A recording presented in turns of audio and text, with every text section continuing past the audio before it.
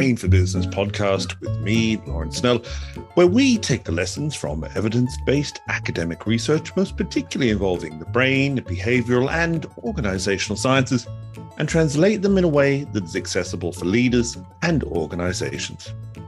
As always, make sure to follow us on Twitter @Brain4Biz and LinkedIn, or else we look forward to your feedback and comments by email to laurie@brain4business.ie. For this, our final episode of 2023, I am delighted to reshare an episode originally broadcast in March 2021.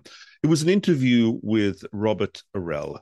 Robert is an expert in radicalization and indeed de-radicalization, having experienced the challenges of both himself.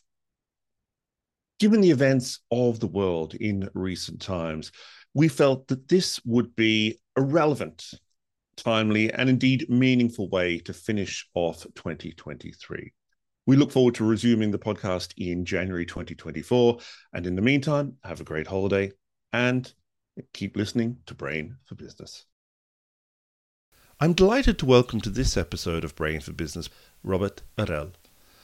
Based in Stockholm, Robert is an internationally sought-after trainer, speaker, workshop facilitator, and expert in the field of radicalization, disengagement, and intervention.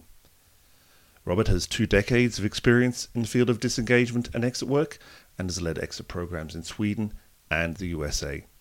Since 2011, Robert has been a member of the steering committee of the European Commission's Radicalization Awareness Network, and he currently works as an independent expert, consultant and trainer in the preventing and countering violent extremism field. His recent work focuses on setting up exit programs, online counseling in exit work, and advising on policy guidelines and recommendations. Robert, you are very welcome. Thank you very much. My pleasure to be here with you.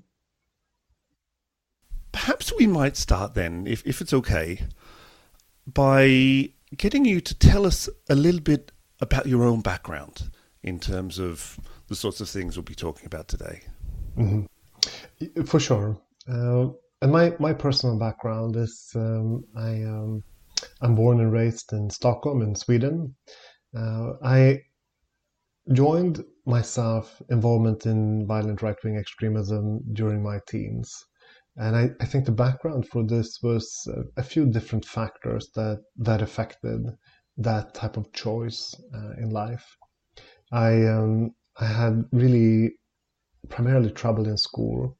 I started off with redoing 5th grade, going to special teachers, being in special classes, and getting all types of interventions, but simply just not really feeling that I managed or that I succeeded or grew very well there.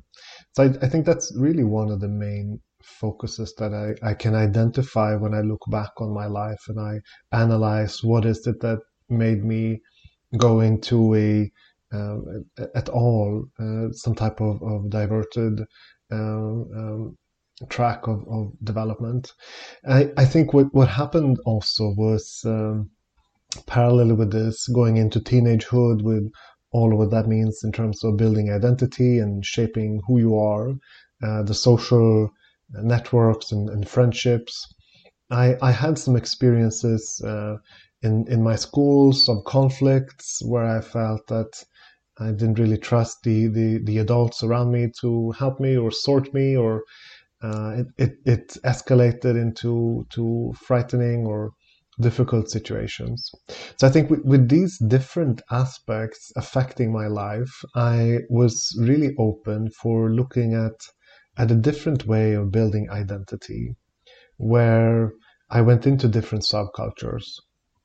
At first, I went into a music type of subculture, so death metal and black metal, which is really angry and dark music, which I think really mirrored my emotional status at that point.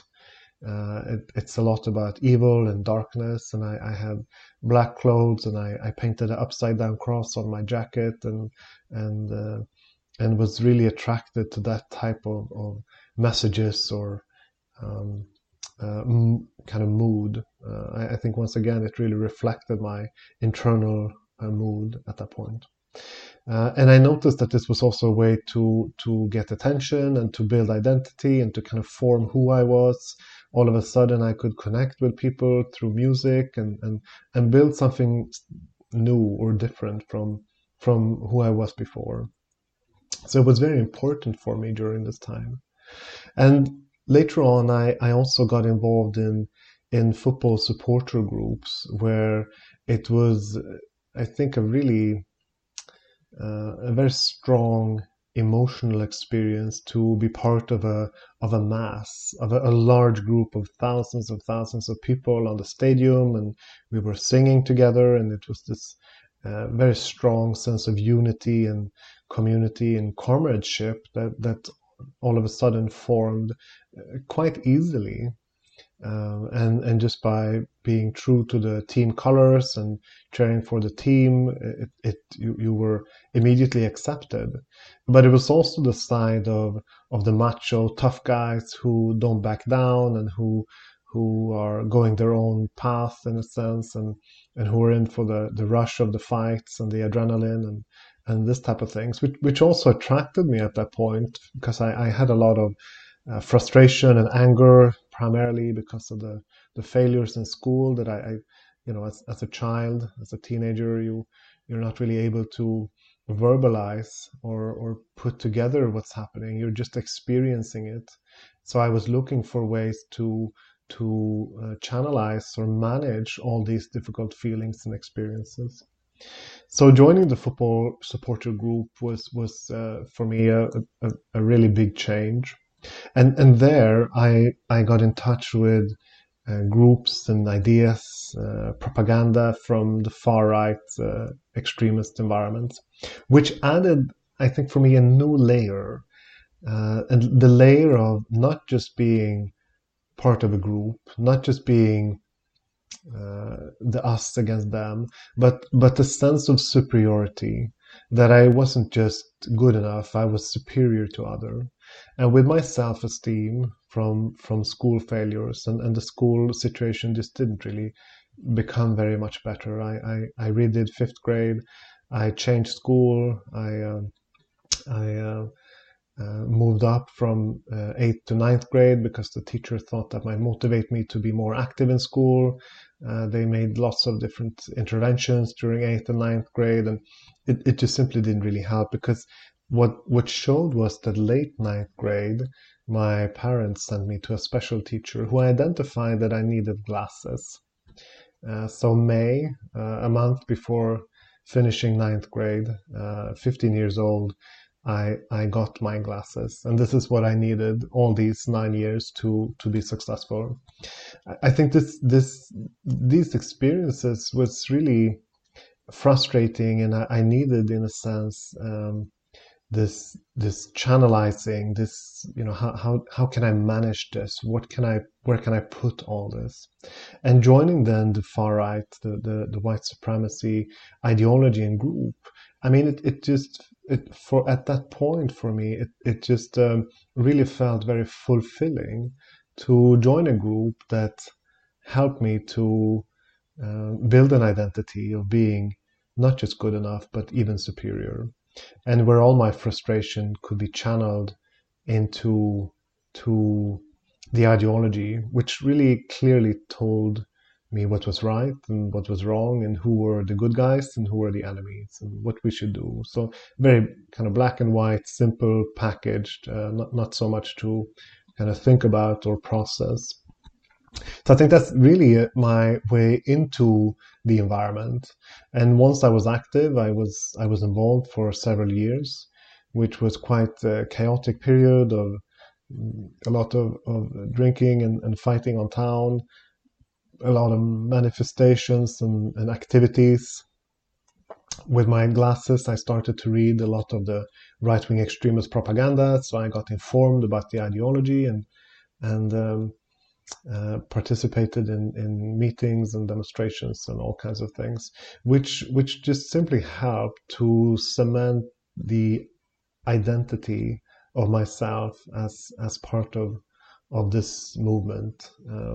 Everything is related to these ideas and the ideology. Everything that you do and think of simply circles around the perception of the group and the ideas.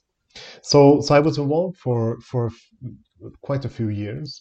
What what then really helped me to change was that with my new glasses, I started to read ideology, and I got informed about what our political standpoints was, and one of the things I identified was the search for purity in body and mind, a healthy lifestyle, the elitist way of working out, and the kind of concept that your body is your temple. So I stopped drinking and I started working out, and I really focused on becoming this elite person that we were talking about or promoting or idealizing. And for me, what happened was that I identified that a lot of my friends around me didn't really take these steps, didn't really walk the same path. And this was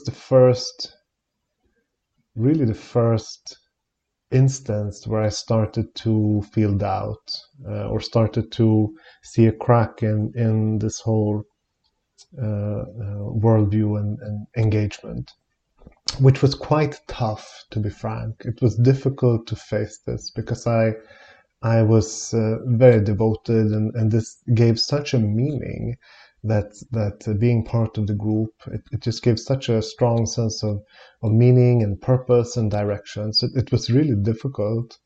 But once I started to identify this, I realized that a lot of my friends and comrades weren't really living the ideology that we were promoting. They weren't really the elite that we said we were, and I didn't really see that they would be able to uh, live the life that we were promoting. So at first, I really started to distance myself from the movement and the comrades.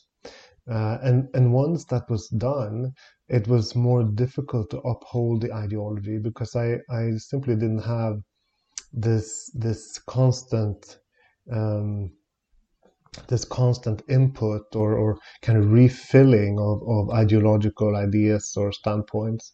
So it I think there really was start of the change, and the main factor that I think was leading me out was joining the military. This was something that we discussed a lot and we promoted. We idealized that we would get military training to be prepared for the coming revolution that would come, somewhere in the distant future. And for me, the military service was really a way to change.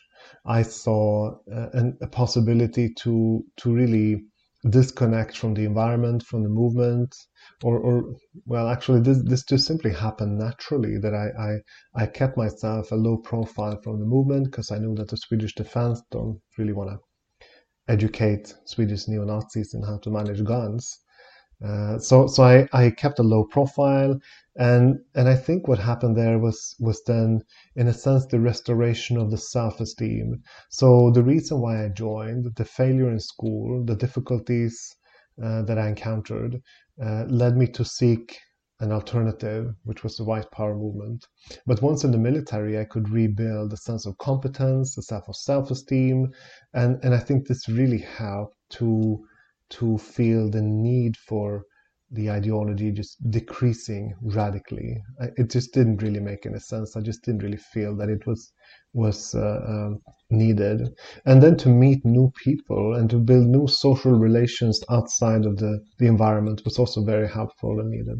So I think that's really how it started. And then this process usually doesn't go overnight, so it takes a bit of time to create a change and to start changing your ideas and perception. But I think it really happened gradually, with meeting new people and starting to open up, starting to look at new perspectives. And once I was in this process, I reached out to Exit Sweden and met somebody who had similar experiences as myself. And that was really very helpful for me to discuss with somebody who had gone through something similar. And from there on, I simply left the movement. And once I was done with the military, I got an offer to actually start helping out and working for Exit Sweden, which I later on did and worked for about 17 years with. How then, have the experiences that you describe there, how have they influenced your subsequent work? I can see how a pathway might have happened, but say when you're working with people, how does your own background and your own experiences, how do they inform your approach? I think when we look at these environments, for most people outside of these groups, it's difficult to understand how can people join these environments, how can people promote these ideas, how can people kind of choose this type of lifestyle. So having own experiences usually helps in a few different ways, both in terms of identifying with the people who we want to reach and help to change, but also because we there's this sense of credibility, of trust, that this is somebody who knows what I've gone through, somebody who can I can relate to, somebody who understands where I am right now, in what shoes I am in.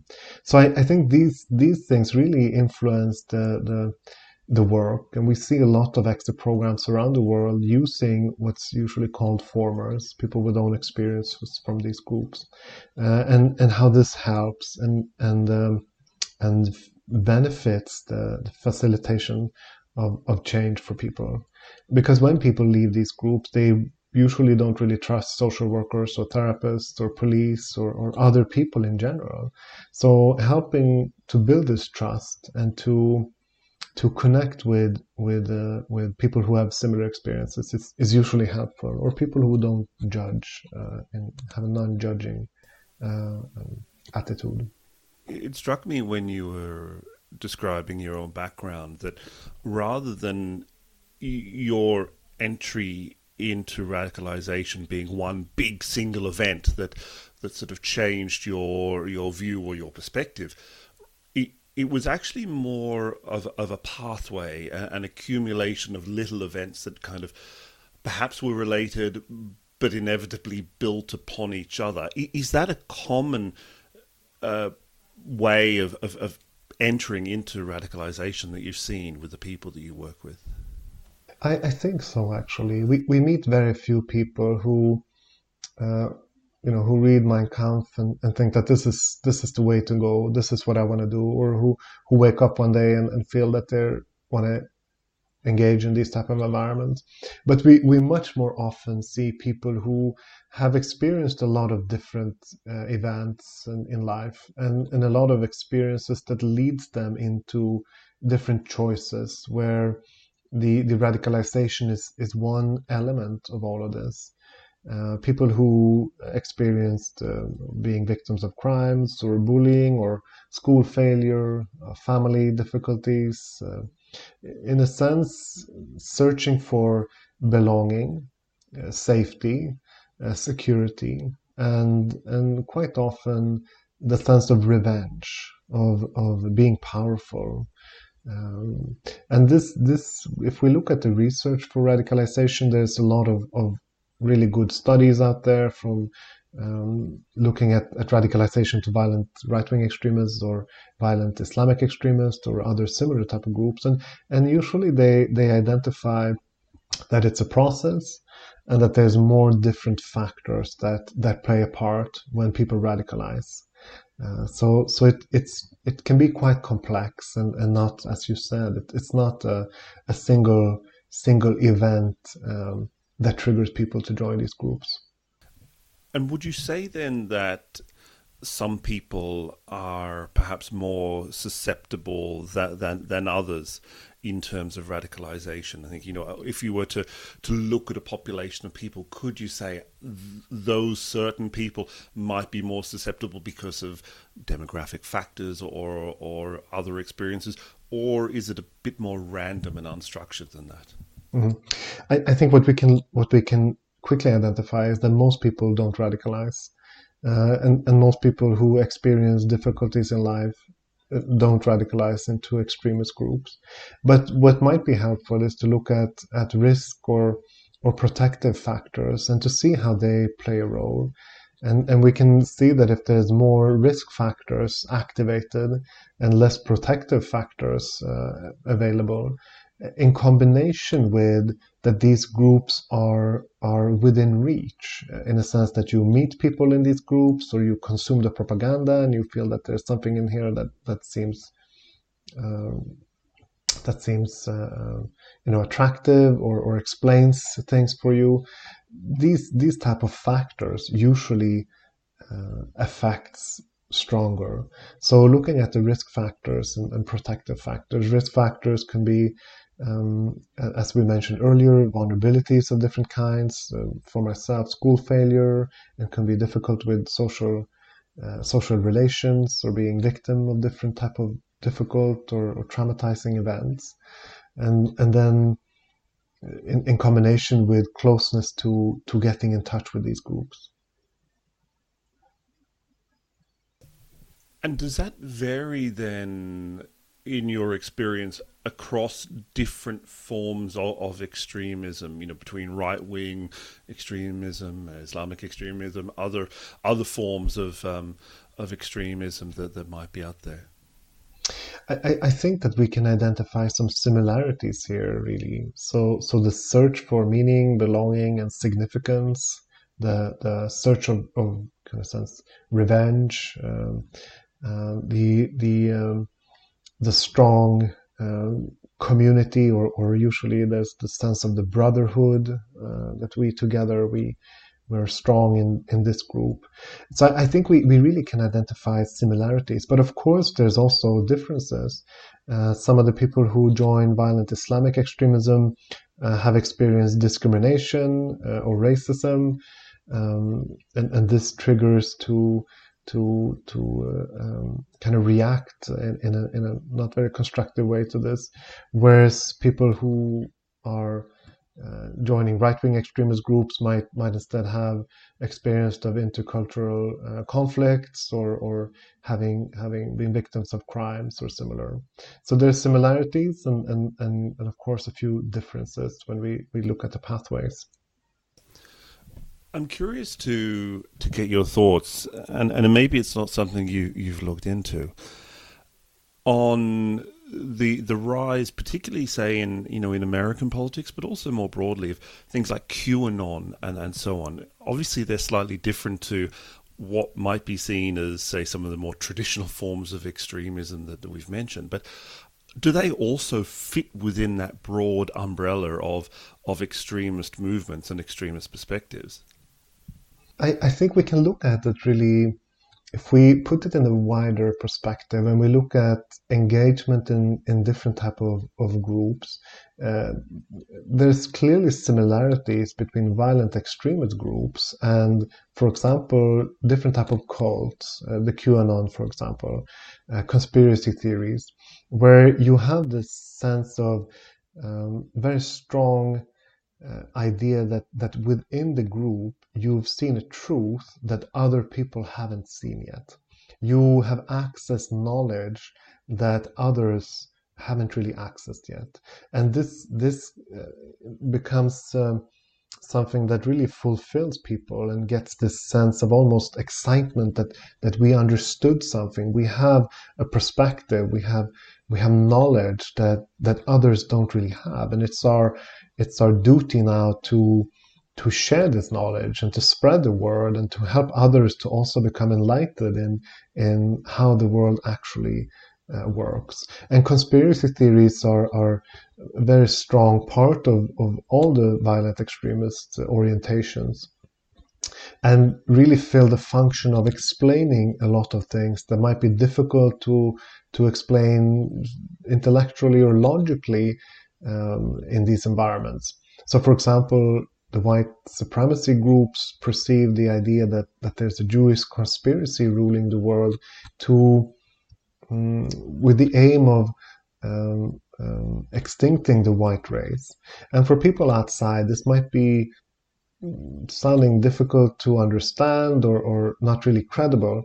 But what we have to understand is what function it fills for individuals in these groups. Because for them, it fills the function of understanding the world in a new way, of explaining their own lived through experiences in a new light, and gives directions on what can we do to change. So I think it's an important part of a lot of these groups, the conspiracy theory, the kind of paranoid thinking, the sense that we have to change the world to make it better, and we have insights that other people have. And on that, I just there's since this is really on the brain and behavioral science that your podcast focuses, I thought of just mentioning Daniel Kahneman's research on the system one and system two in the brain, how we sort information. The system one, in a sense, making shortcuts and processing large amount of information in a quick way, and system two working on more analytic way to process information. And I think we can look at involvement in these groups or conspiracy theories or these type of questions from that perspective, that what these groups do is that they make shortcuts. You don't really have to explain or understand in depth, because these ideas give you an understanding of the world, and kind of limits your, it almost prohibits the more analytical or in-depth capacities or directions, instead giving you a fast and quick answer. This is the truth, and this is what we believe in, and this is the right thing, period. And that's a really interesting way to describe it. It's almost helping people avoid that more complex and contemplative system two thinking that you refer to from Kahneman, and it helps people with those sense-making activities, particularly if they feel as though the world that they're living in just doesn't make sense. But suddenly someone has the answer, and this is it. This explains it all. This conspiracy theory, or otherwise. On that, I'm not sure, what it was like, say, when you were younger and you were moving down your own pathway and on your own journey. But obviously these days, something like social media is all pervasive. We can't avoid it. But has that perhaps accelerated the rise of extremism in some areas, because people can now get access to different ideas and different perspectives and different answers in ways that perhaps previously they couldn't?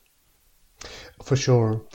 That's a very good point, actually, to point out. When we look at recruitment to these groups, I mean, if we look at the history of strategies, the modern right-wing extremist groups that formed in the 1980s, 1990s, they relied a lot on sending out the message and propaganda through music.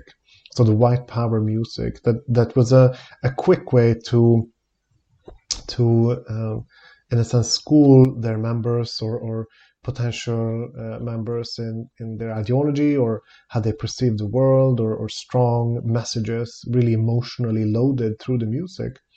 Where we see that from the shift of the millennium, the online presence is simply dominating the recruitment and the ways that these groups reach out with their messages. And social media, for sure. Most people are active in different ways on social media.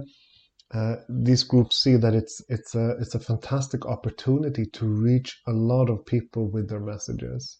And what we see is in some places that social media, with the use of in a sense sarcastic humor or memes, you can put out your message or attract people without having them had to read long ideological text or study ideological literature, but instead through short video clips, or through podcasts, or through memes, or through this type of social media communication, it's much more quicker, faster, easier to reach out. So for the extremist groups, social media is very valuable and important to spread messages. And it strikes me as well that social media is perfectly set up for the simplification of messages, that you can boil Mhm, down mhm, messages mhm. rather simplistically into very short, sharp phrases that seem to make sense in the moment. Yet, of course, they forget the nuance and the background that goes into them.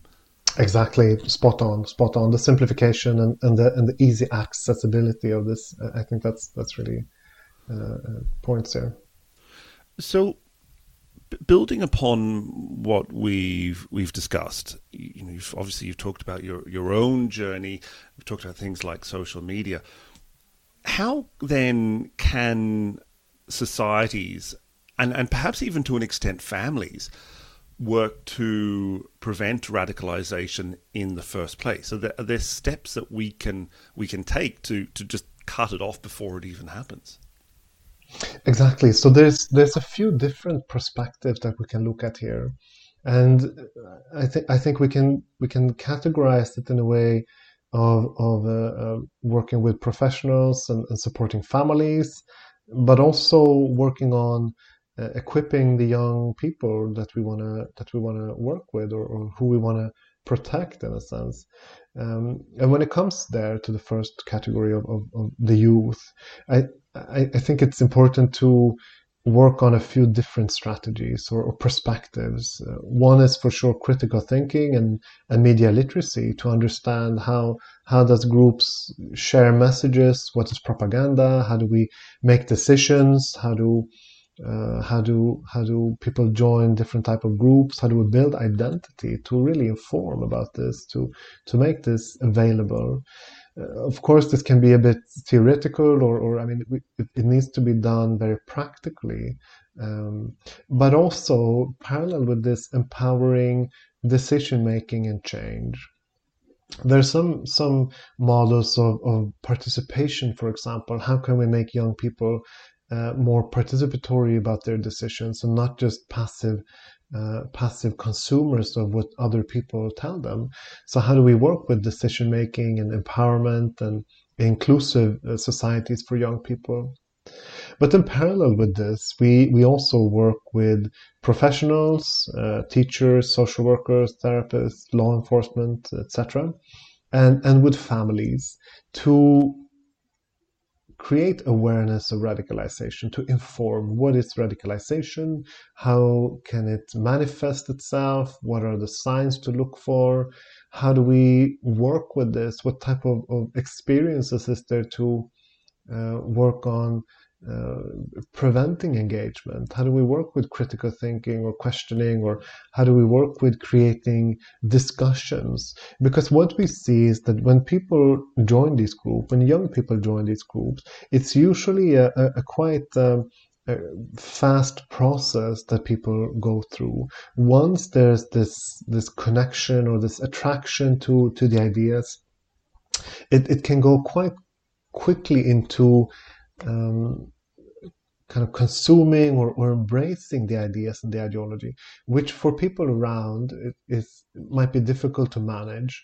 We, through my almost 20 years practice, I work with numerous of families Our who theme were song, La concerned La over Song, their loved electronic ones beat joining time, in and extremist dream groups sequence or by Lorenzo's conspiracy Music theories is or licensed under an similar. attribution, And share what and share almost alike all of license. them testify is that they started to argue.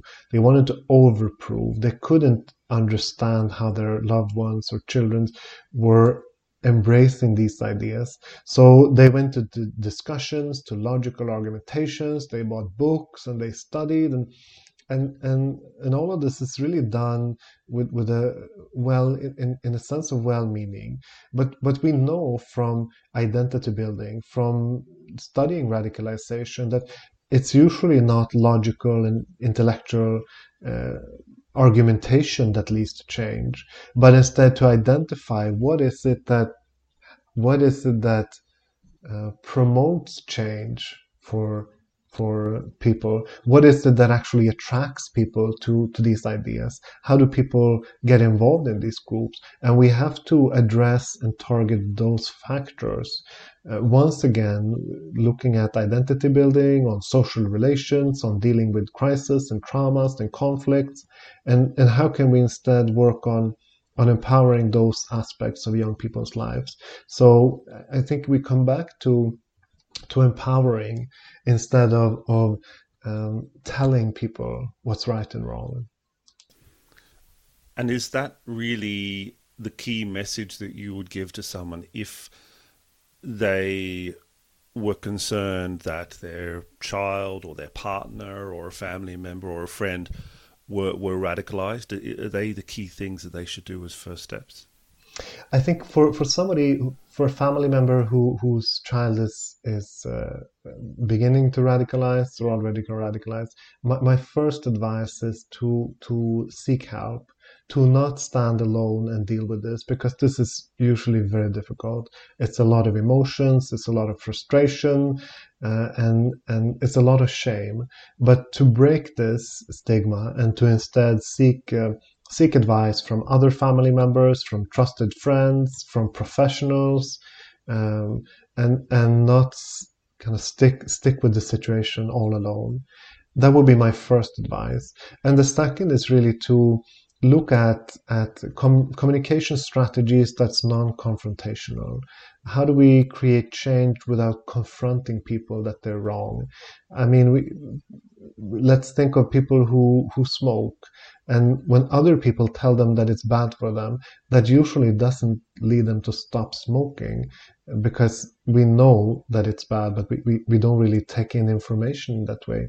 People who say, well, I should start working out, but the motivation to start working out doesn't come just because the thought is there. There's so much more that is needed when we look at motivation and facilitating change. So seek help, go into non-confrontational discussion, be curious and try to understand what is happening, what is the attraction, and try to manage it together with others. Robert Oerell, thank you very much for your time. It's been an absolute pleasure speaking to you. My pleasure, Laurie. Thank you very much for inviting me here.